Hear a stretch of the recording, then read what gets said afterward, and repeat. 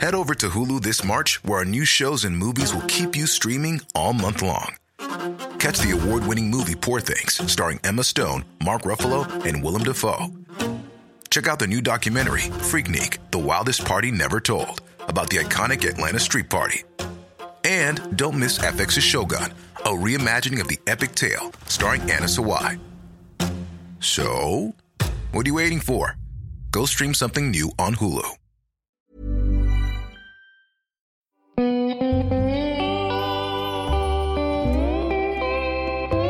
Kesä Lanzarote ja Lauri Saarilehto.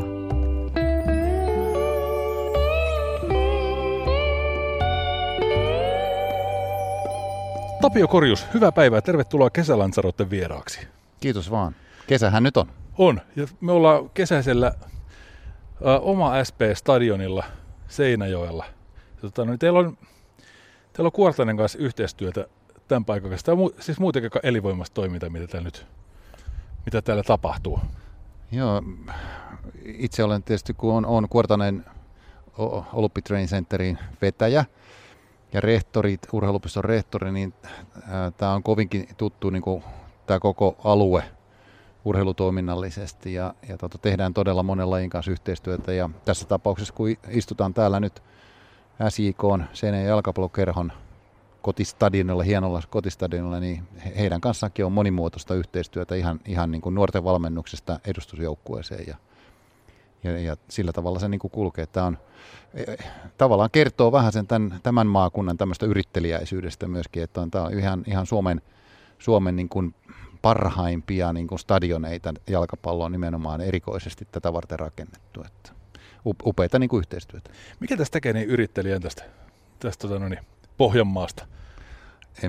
Mä en osaa vastata siihen mitenkään tyhjentävästi, mutta täällä suositaan niin kuin pienyrittäjyyttä ja vähän isompaakin yrittäjyyttä. Ja se on ollut aina se. Itse asun tuossa vieressä Lapualla ja tässä jos ajatellaan näitä maakunnan kaupunkeja Seinäjoen ympärille, Seinäjoki on tietysti maakuntakeskus, mutta on Kauhajokea ja on Ilmajokea ja on Kurikkaa ja Teuvaa ja sitten toisella puolella Kauhavaa ja Härmää ja Lapua ja Alajärveä ja Alavuutta ja Lehtimäkeä.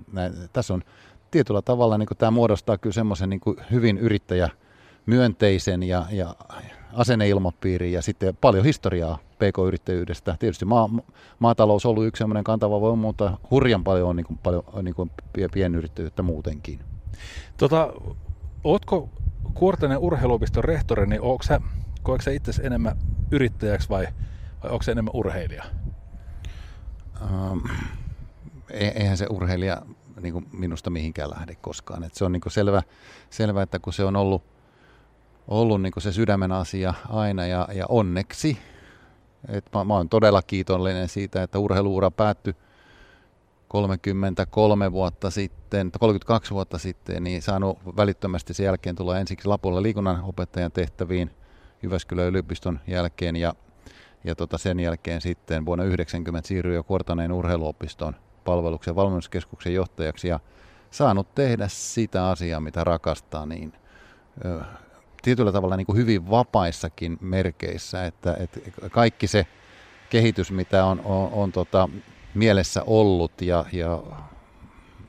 tahtonut vuosien mittaan, niin on oikeastaan melkein kaiken saanut niin kuin toteutettua ja toteuttaa ja sillä tavalla on niin kuin se urheilijan henki, yrittelijäs, sehän on tietyllä tavalla semmoinen yksityisyrittäjä, myöskin se urheilija, joka pyrkii sitten rakentamaan tulosta, tässä tapauksessa oman suorituskykynsä fyysistä ja henkistä maksimia niin kuin koko ajan. Ja eihän semmoinen henki myöskään tässä työelämässä ole mihinkään lähtenyt. Samalla tavallahan sitä on tehty sitten tässä tapauksessa Kuortanen urheiluopiston kehittämistä, rakentamista ja parantamista. Jos vertaa just tuon Kuortaneen urheiluopiston kehittäminen ja parantaminen, ja sitten jos vertaa siihen, että kun heitit aktiivisesti vielä keihästä, niin itsensä kehittäminen ja parantaminen, kuinka paljon niissä on yhtäläisyyksiä, tai oikeastaan ehkä enemmänkin mitä eroavaisuuksia noissa kahdessa asiassa on? No varmaan se oleellinen ero, että silloin kun olin urheilija, niin ollakseni maailman paras urheilija, niin silloin täytyy kyllä niin kuin keskittää aika lailla kaikki energia siihen itseensä. Kyllä urheilun huipputasolla niin kuin käytännössä on hyvin paljon sitä niin kuin tietyllä tavalla itsekästä toimintaa niin kuin positiivisessa mielessä. Eli se tekemisen laatu, tekemisen sisältö, niin rakennetaan palvelemaan sitä minun henkilönä, minun fyysistä ja henkistä suorituskyvyn kehittymistä ja onnistumista sit kilpailutilanteessa. Eli katseet kohdistuu niin kuin tietyllä tavalla siinä omaan kuplaan, itsensä kehittämiseen. Ja se erohan siinä on sitten niin kuin tässä tavallaan niin kuin organisaatioiden tai olosuhteiden tai urheilijoiden auttamisessa tai lajien auttamisessa, niin se tavallaan fokus keskittyy sitten muiden kehittämiseen tai muiden asioiden, niin kuin itsestä ulospäin olevien asioiden kehittämiseen. Ja se on varmaan niin kuin se oleellinen ero, että on onnistunut kääntämään sen itsekään, jossain tapauksessa jopa sairaaloisen itsekään niin kuin tekemisen ja valinnat muiden kehittymisen, niin kuin maksimaalisen kehittymisen, optimaalisen kehittymisen niin kuin taakse. Miten tuo muuten tapahtuu? Miten se onnistuu se käännös? Kaikilla ei varmaan onnistukaan. Ei varmaan, ei se. Ehkä osittain johtuu siitä, että itsekin on vielä niin kuin sitä sukupolvea urheilijana ja huippu-urheilijana, että elin ikään kuin vanhaa aikaa. Silloin ammattiurheilu oli hyvin pientä, varsinkin yksilölajeissa. Ja ei ollut urheilija-apurahoja, ei ollut niinku sellaisia olosuhteita ja resursseja, mitä tänä päivänä on, eikä organisaatioita. Ja silloin oli niinku pakko hakeutua muuhun ammattiin. Ja itsekin toimin huippu-urani viimeisinä vuosina toimin jo liikunnanopettajana Lapualla. Ja ystäväni Seppo Räty tuolla itärajan puolella niin toimi tiilitehtaalla tiilenpolttajana 80-luvun loppupuolella. Et me oltiin tavallaan niin kuin amatööriurheilijoita, ammatiksemme, ja palkkatyö tuli jostain muualta. Se ero on niin kuin näihin päiviin. Sen takia ehkä ne katseet kuitenkin sitten niin kuin siirtyivät nopeammin ja helpommin siihen niin kuin muiden auttamiseen ja siihen siviiliuralle, kun sitä oli pakko tehdä jo siinä urheiluuran rinnallakin.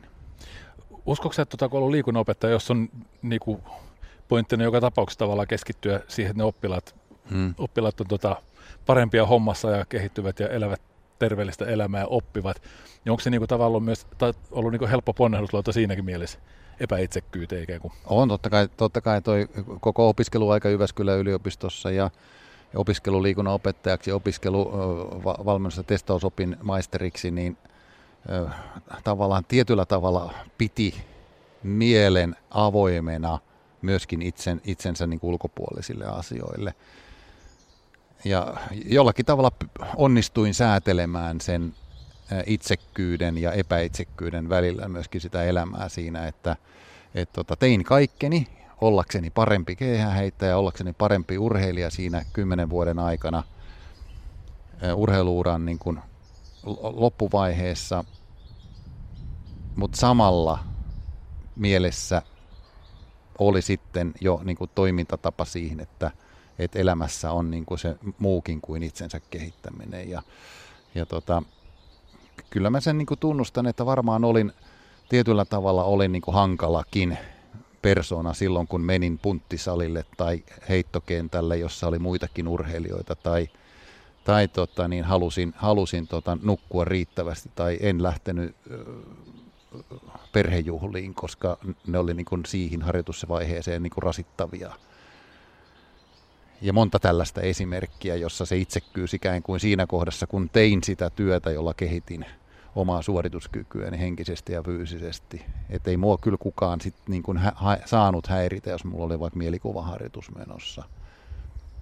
Mutta sitten kun se loppui, niin kyllä mä nyt osasin myöskin avata silmäni maailmaan.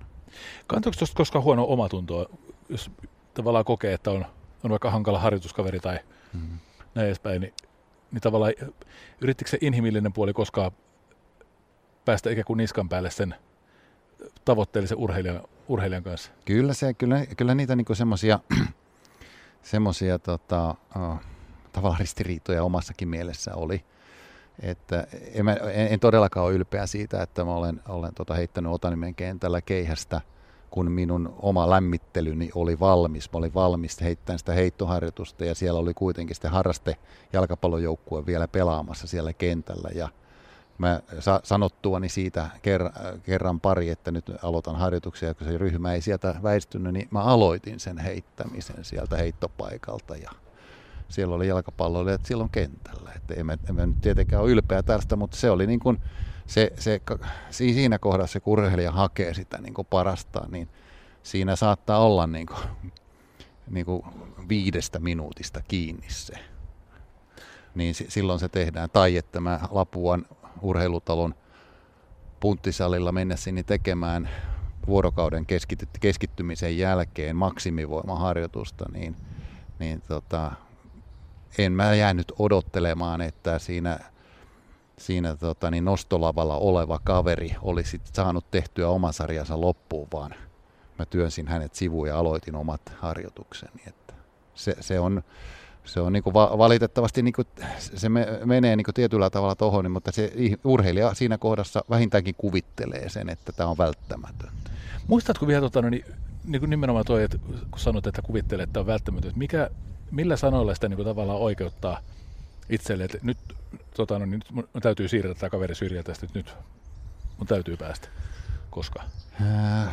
Mä luulen, että se rakentuu niinku siitä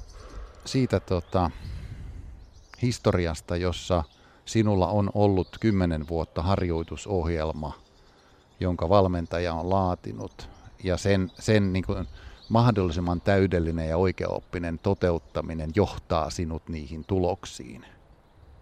Ja se tunne siitä, että mä olisin niin kuin epäreilu itseäni ja valmentajakohtaan, jos mä en toteuttaisi sitä juuri suunnitellulla tavalla. Ja siihen liittyy niin kuin aikamääreet ja sisältömääreet sitten.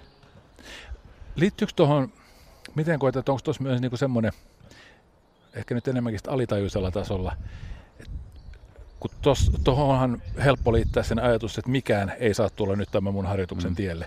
Jos sitä olisi antanut periksi, täällä on nyt joku muu nostamassa painoja mua ennen, niin olisiko se ollut ikään kuin viestinä itselle jostain semmoisesta niin kuin periksi antamista ja ehkä luovuttamista jostain muusta? No, varmaan joku tällainen kysymyshän siinä on, ja mä oon itse puhunut paljon siitä, että parasta henkistä valmennusta on se, että sä tiedät, että sä olet viimeisen vuoden harjoitellut niin kuin on suunniteltu.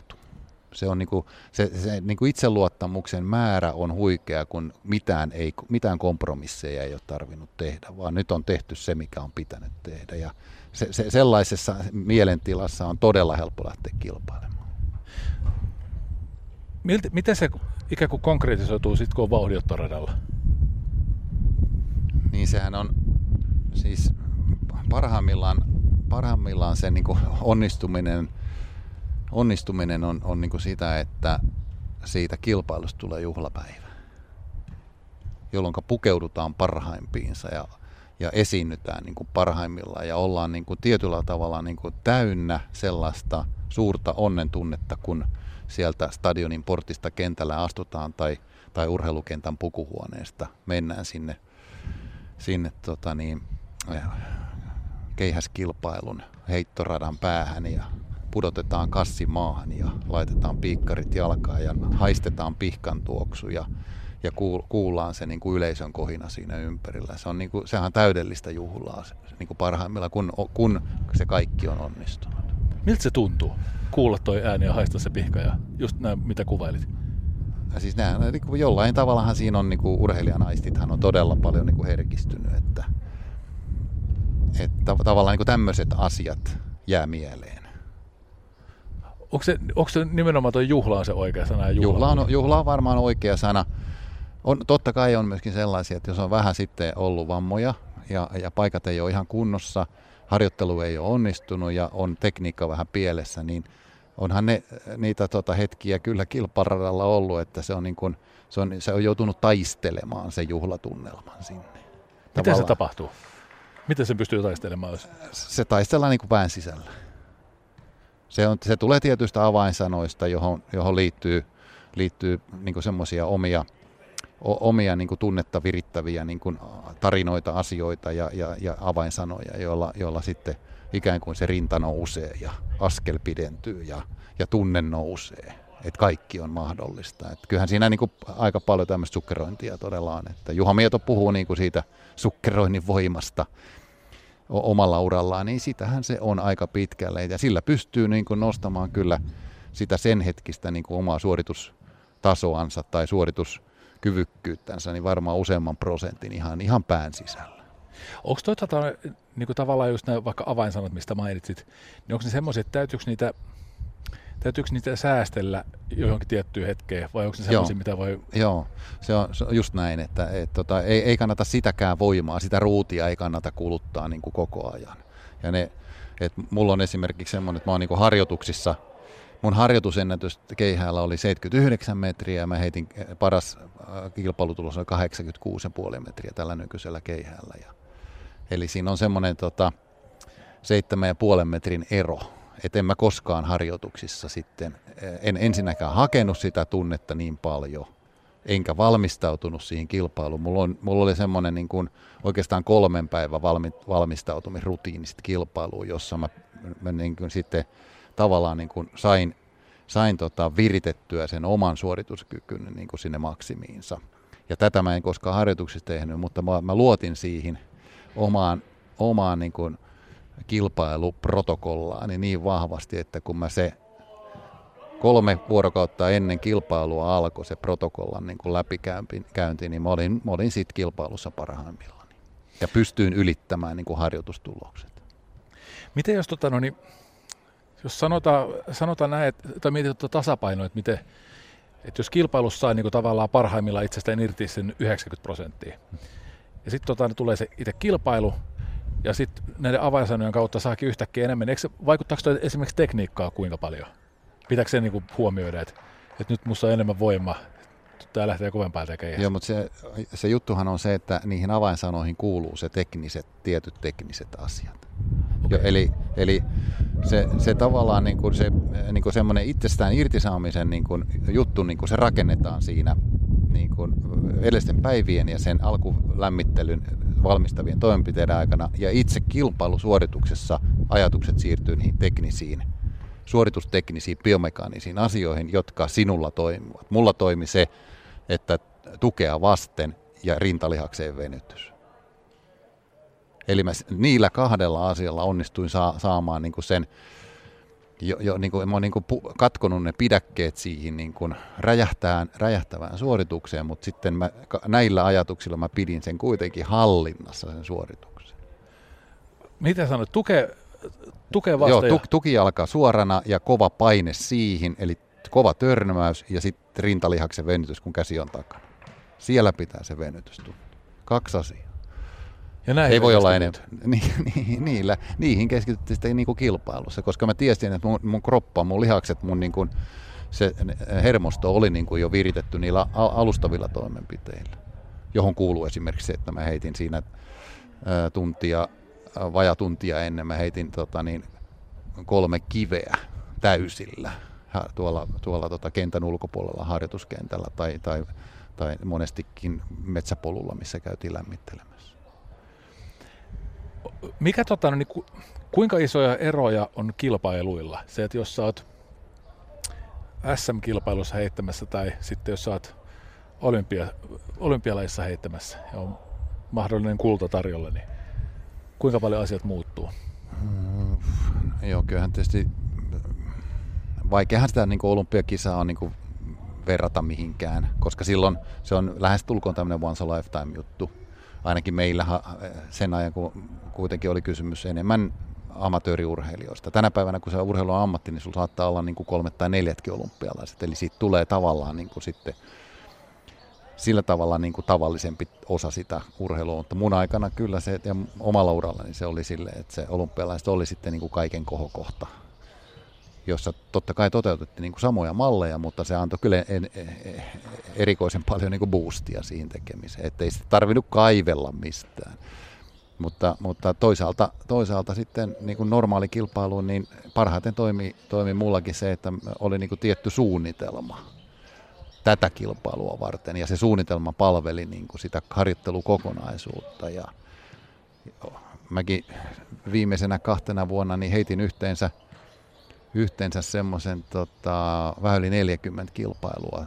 Et olympiavuonna heitin 18 kilpailua ja sitten viimeisenä kilpailuvuonna 26 kilpailua. Niin kilpailuja oli aika paljon, mutta niihinhän ei kaikkiin voinut mennä sillä samalla panostuksella, koska kyllä ihmisellä niin kuin rajat on aina tulee vastaan. Ja itselläni varmaan niin kuin ne äärikokemukset on se, että mä heitin 3 päivänä peräkkäin kilpailua. Ensin kilpailu täällä Etelä-Pohjanmaalla Ähtärissä piirimestaruuskisoissa, seuraavana päivänä Tukholmassa DNK:ssa ja sitä seuraavana päivänä Lappeenrannassa eliittikisoissa. Ja siinä liittyy kuitenkin tämmöinen aika kova matkustaminen ja kuitenkin piti pysyä niin kuin sillä tasolla ja kuitenkin heitin yli 80 viimeisenäkin päivänä siellä Lappeenrannassa. Se on varmaan semmoinen mun äärikokemus, että miten niin kuin henkisellä puolella on pakko puskea itsensä, vaan vaikka kroppahan oli ihan lopussa. Mietin henkistä puolta ja itse asiassa jännittämistä, kun muistan katsoneeni heittojasi. Ja kun itse niin telkkarin toisella puolella jännittää niin hemmetisti, että miten tässä käy ja toivottavasti nyt onnistuu. Ja suoranainen jopa pelko. Niin miltä se tuntui siellä toisella puolella telkkarin ruutuun? Siis itse urheilijana niin minä ainakin, niin mä jännitin tavallaan sitä kilpailua edeltävinä päivinä ja siihen asti se jännitys oli käsin kosketeltavaa erilaista mitä normaalisti, kun sinne suorituspaikalle pääsin. Se kaikki jännitys hävisi. Näin se yleensä meni, koska se oli niinku melkein paras hetki, että kun sä astuit stadionille ja sinne heittopaikalle ja laskit kassis maahan ja rupesit laittaa niitä piikkareita ja tunsit sen pihkan tuoksun ja katsoit vähän lippujen tuulien suuntaan ja näit ne keihäät siinä keihästelineessä vieressäsi, niin siinä kohdassa ei ole niinku jännitystä enää ollenkaan.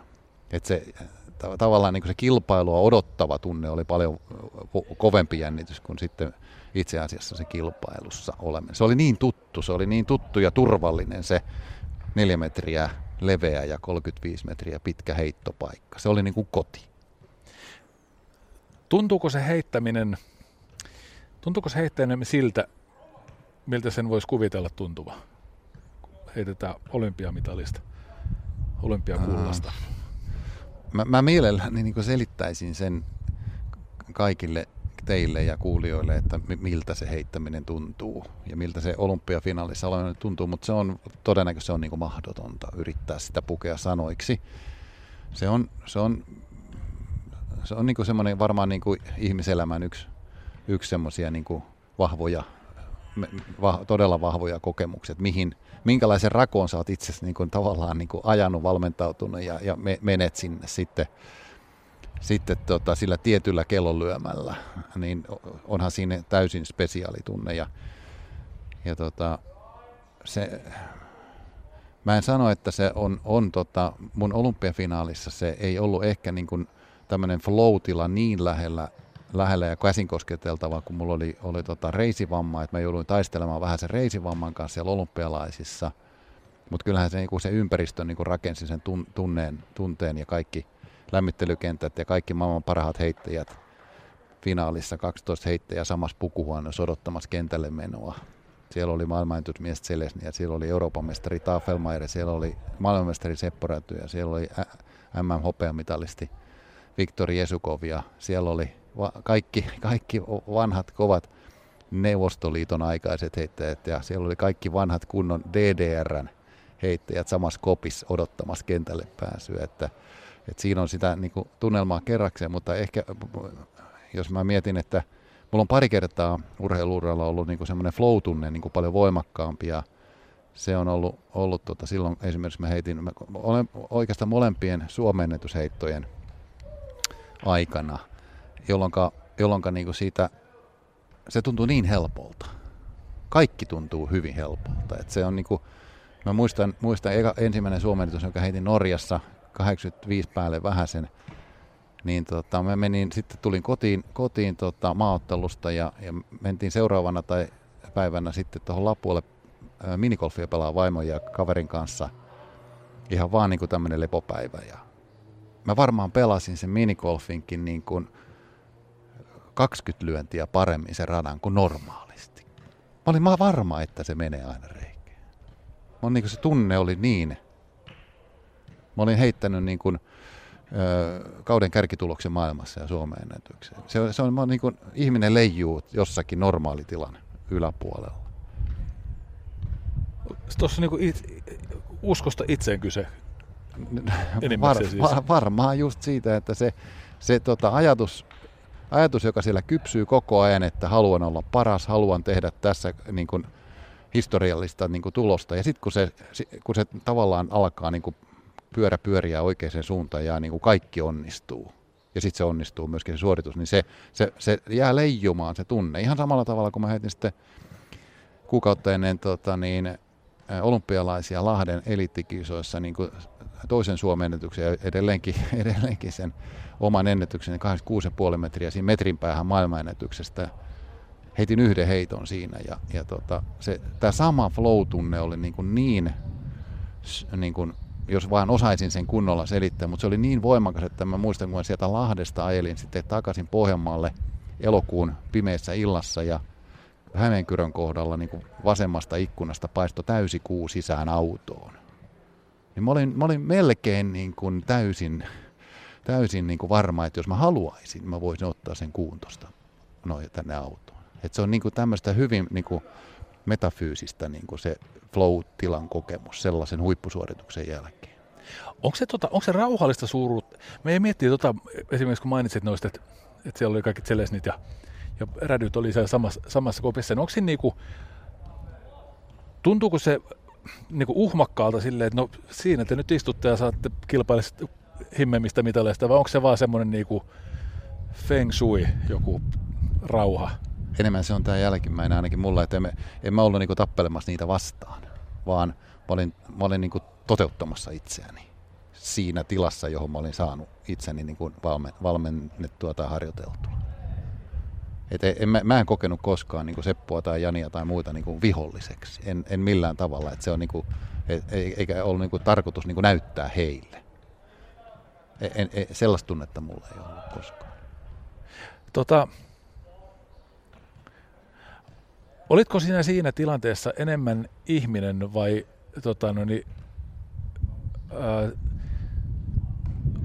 työjohtaja omalle kropalle?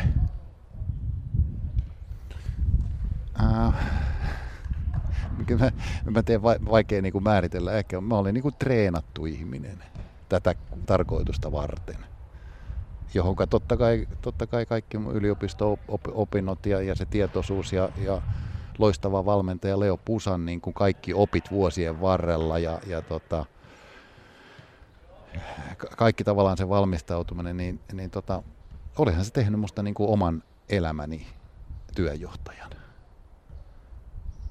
Ja en mä nyt halunnut niin kuin missään tapauksessa sitten olla huono työjohtaja itselleni. Kyllä mä halusin niin kuin kaikki asiat niin kuin tehdä mahdollisimman hyvin ja tarkasti. Miksi susta tuli olympiavoittaja?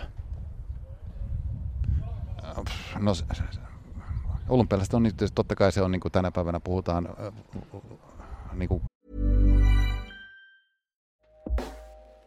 Hey everyone, I've been on the go recently. Phoenix, Kansas City, Chicago. If you're like me and have a home but aren't always at home, you have an Airbnb. Hosting your home or a spare room is a very practical side hustle. If you live in a big game town, you can Airbnb your place for fans to stay in. Your home might be worth more than you think. Find out how much at airbnb.com/host. Myöskin julkisessa keskustelussa olympialaisten niin kuin merkityksestä ja myöskin sitä kritiikkiä löytyy sitä vastaan, että miten se kansainvälinen organisaatio toimii ja minkälaisia ilmiöitä sitten järjestäjämaissa on ja niin poispäin, mutta kyllä se vaan niin kuin mun omakohtainen kokemus, se on ollut mun elämän niin kuin suurimpia niin kuin suuntaviittoja on ollut tämä niin kuin olympialaisten olemassaolo ja se olympiahenki ja niin kuin parhaimmillaan se aito vanha niin kuin ajatus siitä, niin, ja myöskin se tietoisuus siitä, että maailmassa on yksi tämmöinen universumin niin kuin hetki, jossa katsotaan, että kuka on paras. Ja siellä on tavallaan kaikki koolla useista eri lajeista ja siihen liittyy niin paljon niin kuin sellaista niin kuin ylösrakennettua tilannetta, joka on kuitenkin sitten toimii täysin niin kuin yhdessä sovittujen sääntöjen puitteissa. Ja mun ensimmäiset kokemukset niin kuin olympialaisista ja olympismista tuli varmaan sieltä niin kuin 68 Meksikon olympialaisista, kun mustavalkotelkkarista katsottiin sitten Jorma Kinnusen heittoja ja Kaarlo Kangasniemen nostoja painonnostolavalla. Jotain suurtahan se niin kuin sytytti silloisessa niin kuin 7-vuotias pojassa ja se jäi kytemään sinne ja sitten roihu syttyi ja muistan sen, kun sitten omaa urheiluuraa siinä alkoi hiihtäjänä ja suunnistajana ja yleisurheilijana ja uimarina, niin kyllä sitten jo esimerkiksi Münchenin kisat katsottiin väritelkkarista ja Montrealia valvottiin rippileirillä Vehkalahdella sitten Lasse Virenin juoksuja siellä öiseen aikaan ja monta tällaista niin kuin tosi mahtavaa niin kuin kertomusta niin kuin tulee sieltä nuoruudesta, jotka vaan rakensi niin kuin sitä niin kuin tavallaan niin kuin täysin väistämätöntä tunnetta siihen, että tässä on jotain mulle tärkeää. Tätä mä rakastan. Tämä antaa mulle voimaa elämään. Tämä on mun uravalinta. Niin tämä on sitä, missä mä olen hyvä ja jota haluan tehdä. Jokaiselle ihmiselle varmaan on niin kuin se oma tehtävänsä ja oma rakkautensa. Ja kyllä se urheilu ja olympialaiset on mun rakkauteni. Onko se nimenomaan se, että se missä sä olit sitten kilpakumppaneita parempi, niin oliko se nimenomaan rakkaus sitä lajikohtaa vai? Ei, en osaa, siitä on niin kuin tosi vaikea mitata millään tavalla. En ollenkaan aiokkaan sitä sanoa, että rakastaisin tätä urheilua tai lajia enemmän kuin muut ja siksi pärjäisin paremmin. Ei varmaan itse kullakin se kokemus on niin kuin omanlaisensa. Mutta tietysti se on johtanut mut niin kuin tässä ikä on nyt 60 vuotta edelleen, mä niin kuin olen intohimoisesti urheilun puolesta puhuja ja yritän rakentaa jokaiselle nuorelle ja vähän vanhemmallekin huippu-urheilijalle niin kuin mahdollisuuksia kokea se sama, pärjätä, kehittyä fyysisesti, henkisesti, tehdä tinkimättömästi töitä ja löytää ne omat rajansa. Koska se on niin kokemuksena niin kuin arvokasta minun mielestäni, koska olen itse sen kokenut ja se kannattaa. Se kehittää niin kuin monessa mielessä niin kuin ihmisenä ja se kehittää niin kuin sitten mahdollisuuksia myöskin siinä omassa elämässä ja omalla työurallaankin niin kuin tehdä asioita, jotka on urheilussa oppinut. Ei sen tarvitse olla urheiluun tai liikuntaan liittyvä ammatti, vaan ihan kaikkiin ammatteihin ja samat lainalaisuudet kyllä pätee. Jos miettii, mitkä sun mielestä on keskeisimpiä tuollaisia oppeja, mitkä esimerkiksi sua on ottanut elämässä eteenpäin, niin mitä urheilu on antanut tuossa mielessä? No todennäköisesti ihan tämä niin kuin tavallaan se kyky, minkä urheilus oppii tosi hyvin, on niin kuin tavallaan se keskittyminen ja pystyy niin kuin tilanteessa kuin tilanteessa niin kuin keskittymään oleelliseen ja halutessaan tehdä sen niin kuin asioihin, olkoon ne sitten mitä asioita tahansa, niin kuin keskittymisen ja sen fokuksen löytämisen ja valinnan. Että se tavallaan sanotaanko, että se on niin kuin tahdonalainen tai tahdosta riippumaton kyky sitten, kun sitä on niin kuin treenannut. Että se silloin ikään kuin vaan niin kuin se kaikki huomio pystyy siirtymään niin kuin yhden asian toteuttamiseen. Ja se toimii työelämässä, se toimii perhe-elämässä, se toimii missä tahansa yhtä lailla kuin urheilussakin. Se on varmaan niin kuin semmoinen kyky, mikä siinä syntyy, mutta sitten tavallaan niin kuin tieto tai taito siitä, että suunnitelmallisuus ja tavoitteellisuus kantaa kaikissa asioissa eteenpäin. Niin se on varmaan niin kuin se toinen oppi, mikä sieltä on tullut, että kannattaa ottaa tavoite ja tehdä suunnitelma sen tavoitteen saavuttamiseksi.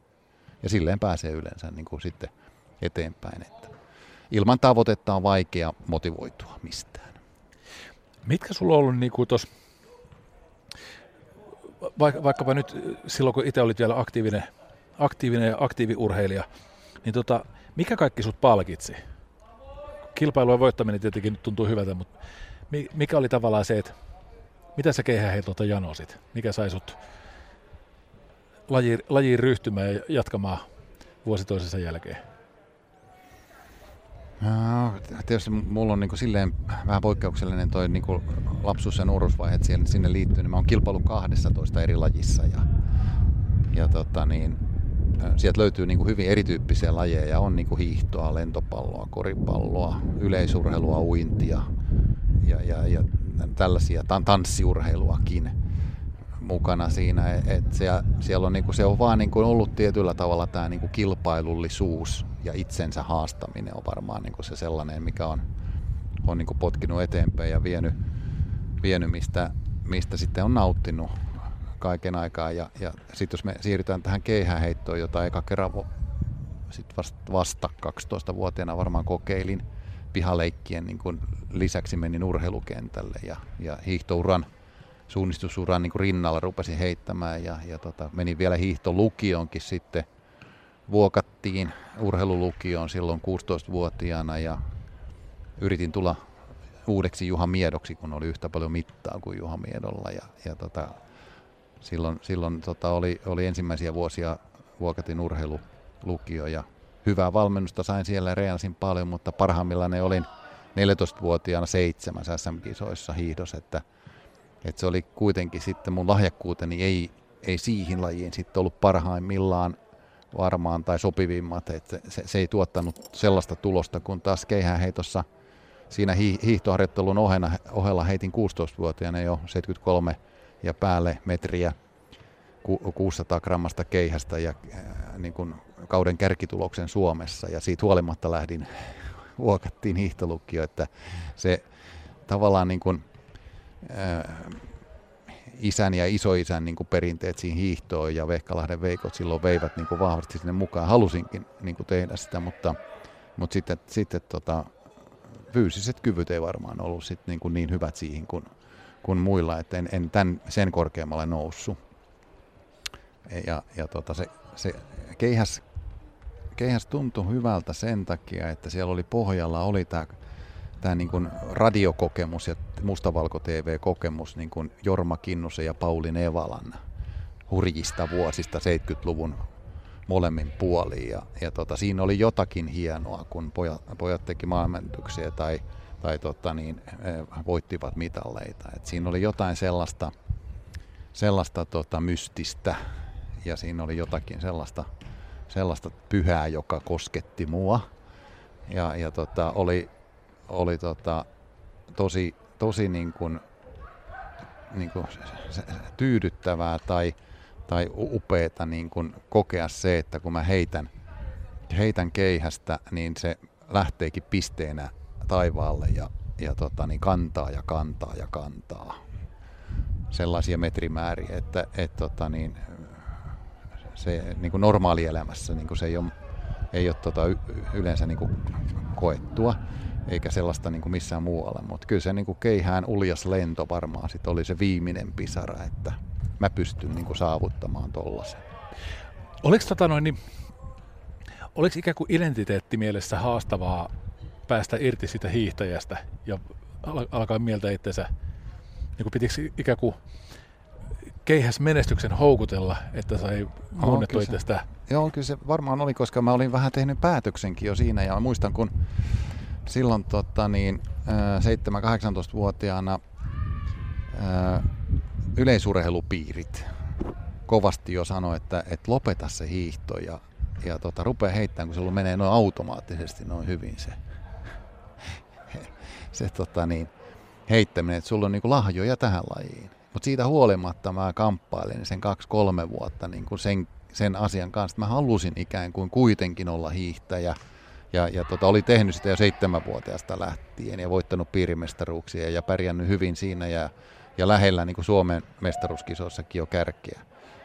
Et ei se ollut helppoa. Ei se ollut helppoa niin kuin muuttaa identiteettiä. Mä muistan sanoneeni silloin joskus 7-18-vuotiaana Pentti Sinersaarelle, joka oli sen aikainen kova heittäjä Kymenlaaksossa.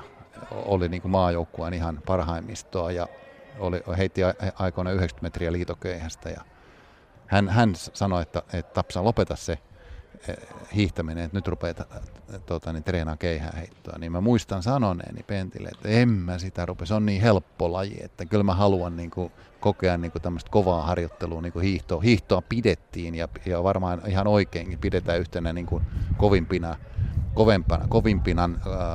kovimpana niin kuin harjoittelumielessä kovimpana lajina, että tunteja tulee yli 1000 tuntia, mitä tulee sitten harjoitusmääriä. Et mä jotenkin silloin jo vielä koin sitä, että minäkö muka helpon lajin edustajaksi nyt sitten. Että mä haluan työllä saavuttaa sen, kovalla työllä, tunteja päivässä. Varmaan kamppailin tätä, mutta kyllähän sitten lopulta järki voitti, kun voitin 20-vuotiaana Suomen mestaruuden Tampereen stadionilla.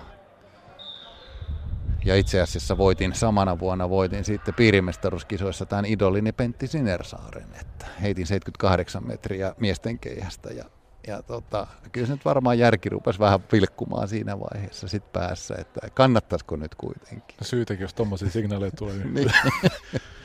aika sokea saisi aseelle olla, jos tässä kohtaa vielä tajus, että tässä kohdassa tätä on niin oma vahvuus.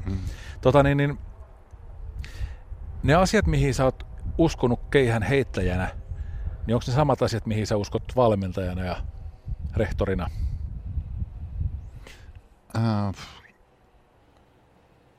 No ainakin valmentajan. Enää en ajan käytön takia pysty valmentamaan. En ole viimeiseen niin 6-7 vuoteen valmentanut enää ketään keihäheittäjää, mutta siinä kun oli vielä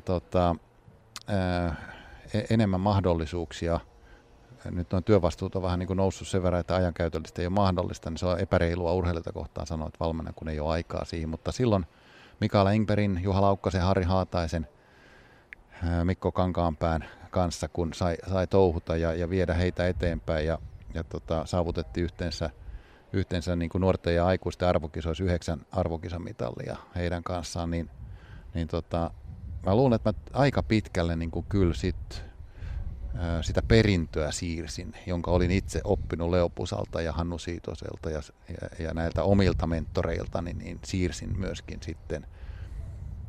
sitten näille seuraavan sukupolven heittäjille.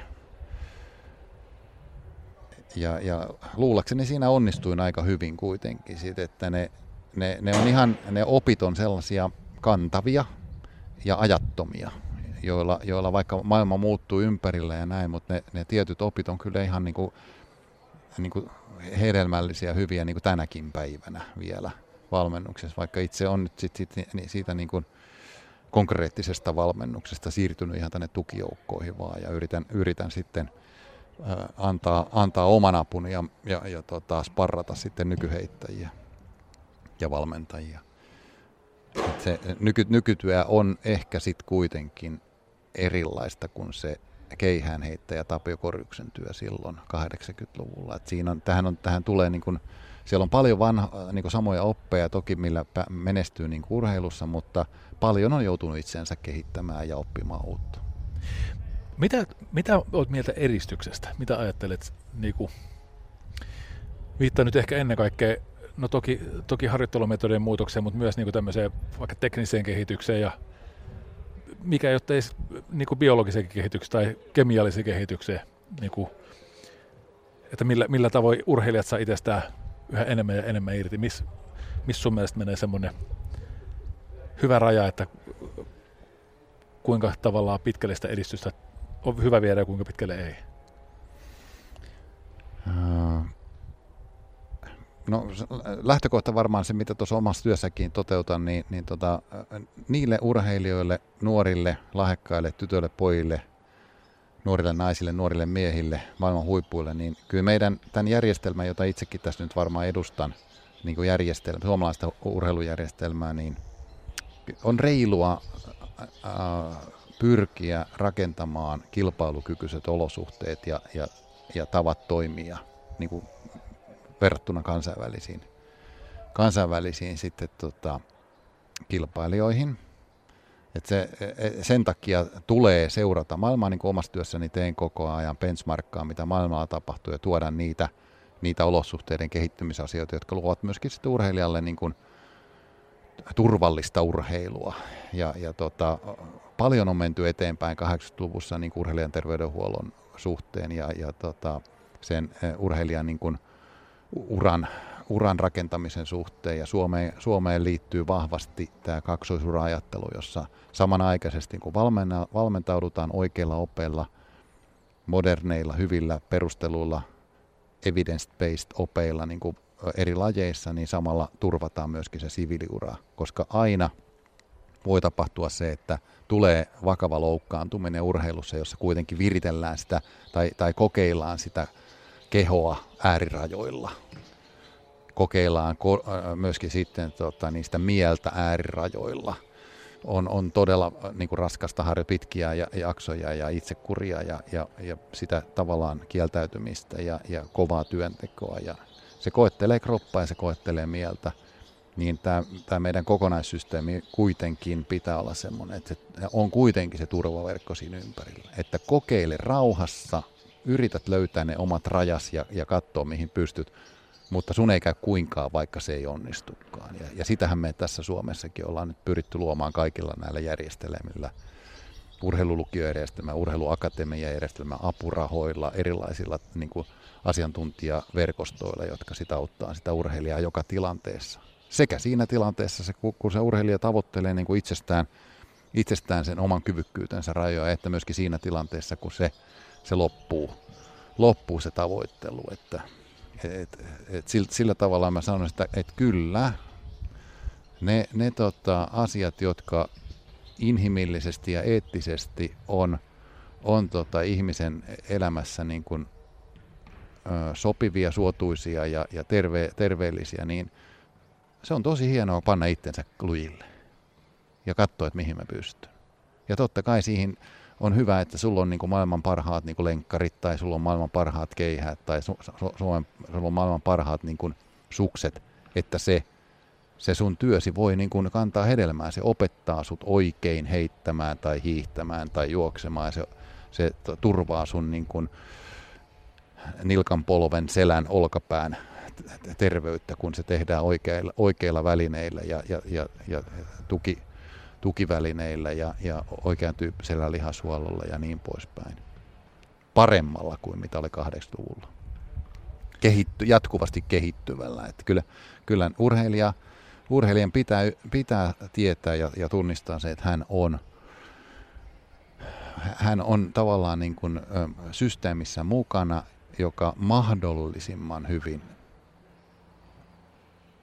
kehittyy, seuraa aikaansa ja antaa hänelle niin kuin mahdollisuuden elää täyspainosta, kuitenkin terveellistä elämää, vaikka hän panee itsensä täysillä likoon. Mitä sun mielestä kilpaurheilu on parhaimmillaan? Jos mä menen sieltä niin kuin yksilön kautta, että mitä se antaa yksilölle, niin se antaa kyllä ilman muuta niin kuin elinikäisen niin kuin,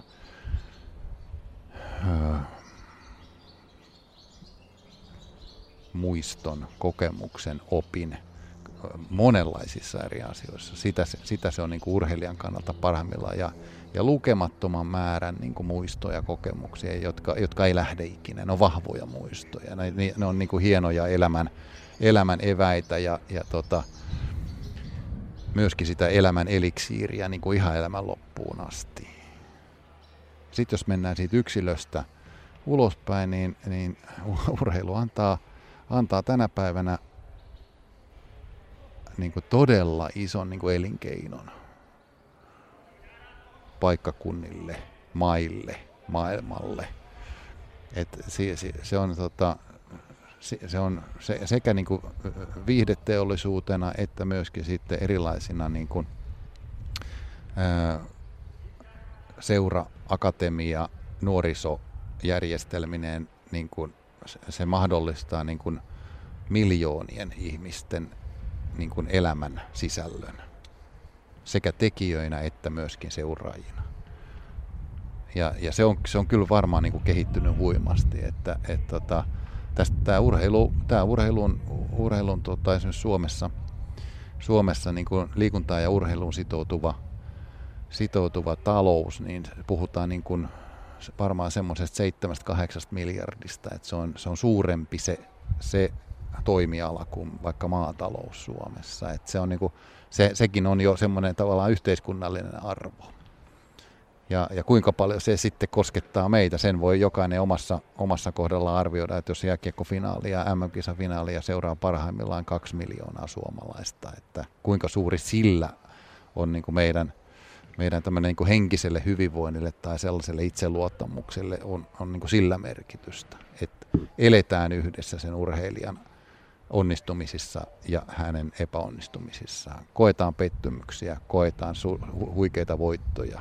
Italialaiset juhli koko yö vissiin seuraavinkin päivän jalkapallon maailmanmestaruutta. Että se on niin kuin hurja se vaikutus, mikä silloin sitten niin kuin niihin ihmisiin, jotka eivät itse ole tuolla kentällä tai siellä suorituspaikoilla tekemässä sitä, vaan myöskin kaikki, jotka niin kuin elää ja hengittää ja ovat niin kuin käsi sillä huippu-urheilun pulssilla koko ajan.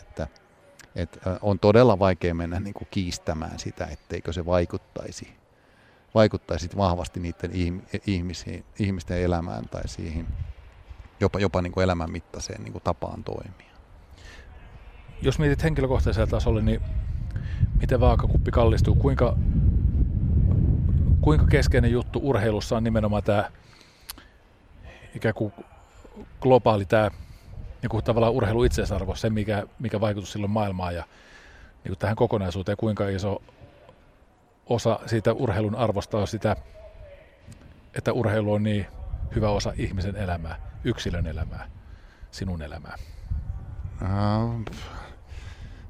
Mä oon miettinyt niin kuin sitä, että kuinka iso tämä niin kuin välinearvo ja mikä on sitten tämä itseisarvo. Se, että tietysti itse toivoisin, koska sitä olen kokenut niin vahvasti koko elämäni, että se niin kuin liikkuminen ja fyysinen aktiivisuus ja liikunnallisuus, se on niin kuin todella semmoinen hyvin konkreettinen ja aito tunne sulla kehossa. Mä puhun kehollisesta sivistyksestä ja siinä niin kuin jaksamisessa, joka antaa niin kuin itse kullekin se tietynlaista niin kuin itsetuntoa, itseluottamusta ja hyvää oloa. Ja auttaa toki sitten sitä myötä myöskin pysymään terveempänä ja jaksavampana, toimintakykyisempänä ihan vanhuuteen asti. Sehän on tosi iso, sehän on henkilökohtainen kokemus, se on todella henkilökohtainen kokemus. Myöskin sitten ihan niin kuin liikkumissuorituksena, että jollekin voi olla se uinti vedessä niin kuin kehollisesti todella palkitseva ja hyvän tuntunen, mukava. Toiselle voi olla sitten jonkun rytmin mukaan liikkuminen niin kuin semmoinen niin kuin elämän eliksiiri, että sä löydät tanssista tai rytmistä sen asian. Joku voi tykätä siitä, että taidollisesti vaikka pelatessa golfia tai tennistä tulee niitä semmoisia onnistuneita. Se niin kuin kehon liike virtaa läpi sinun ja se menee just niin kuin sen piti mennä ja se menee nappiin. Niin sehän on riemun tunne, joka tuntuu niin kuin, ensin se tuntuu kropassa ja sitten se tuntuu korvien välissä. Ja sitten on toki näitä, että jollekinhan on lähestulkoon niin kuin huumetta se, että saa uuvuttaa itsensä tuonne metsäpoluille niin kuin pari tuntia ja kokea se euforinen kokemus, minkä sitten endorfiini antaa sulle, kun se lähtee erittymään sinne kehoon. Kaikkia siltä väliltä jollakin tavalla niin kuin koen, että sillä on niin kuin olemassa oleva, ihan konkreettisesti olemassa oleva välinearvo jopa oppimiseen. Niin kuin puhutaan kognitiivisen oppimisen niin kuin lisääntymisestä niin kuin liikunnan avulla.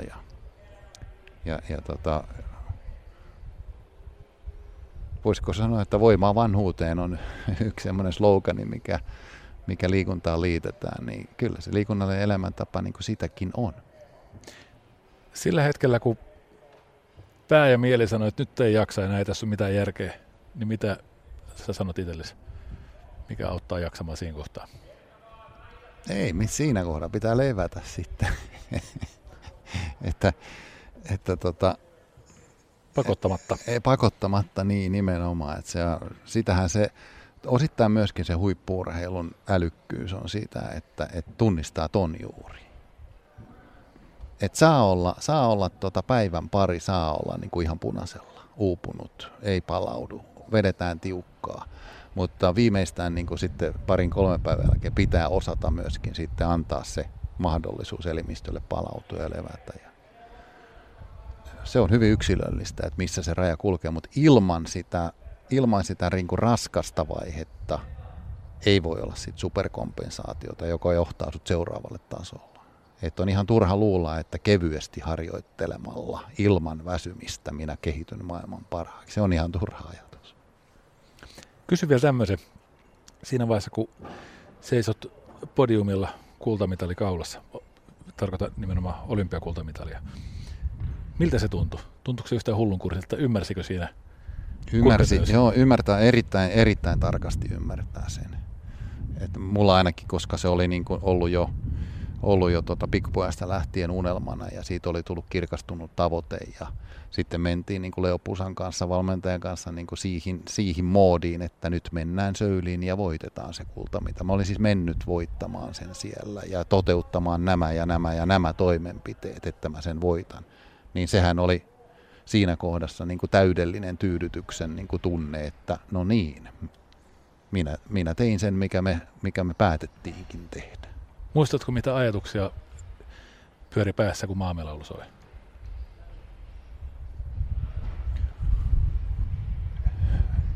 En kyllä pysty sanomaan, sitä mä en pysty sanoa, että mitään yksittäistä niin kirkasta ajatusta, mutta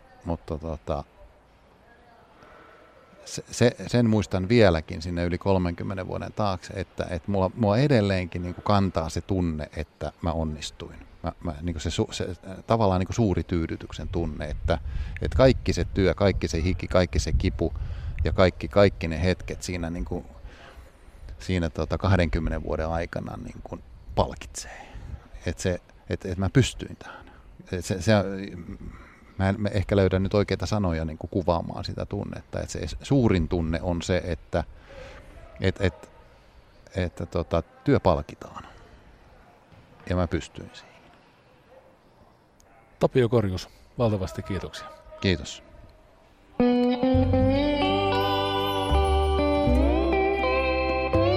Kesä Lanzarote ja Lauri Saarilehto.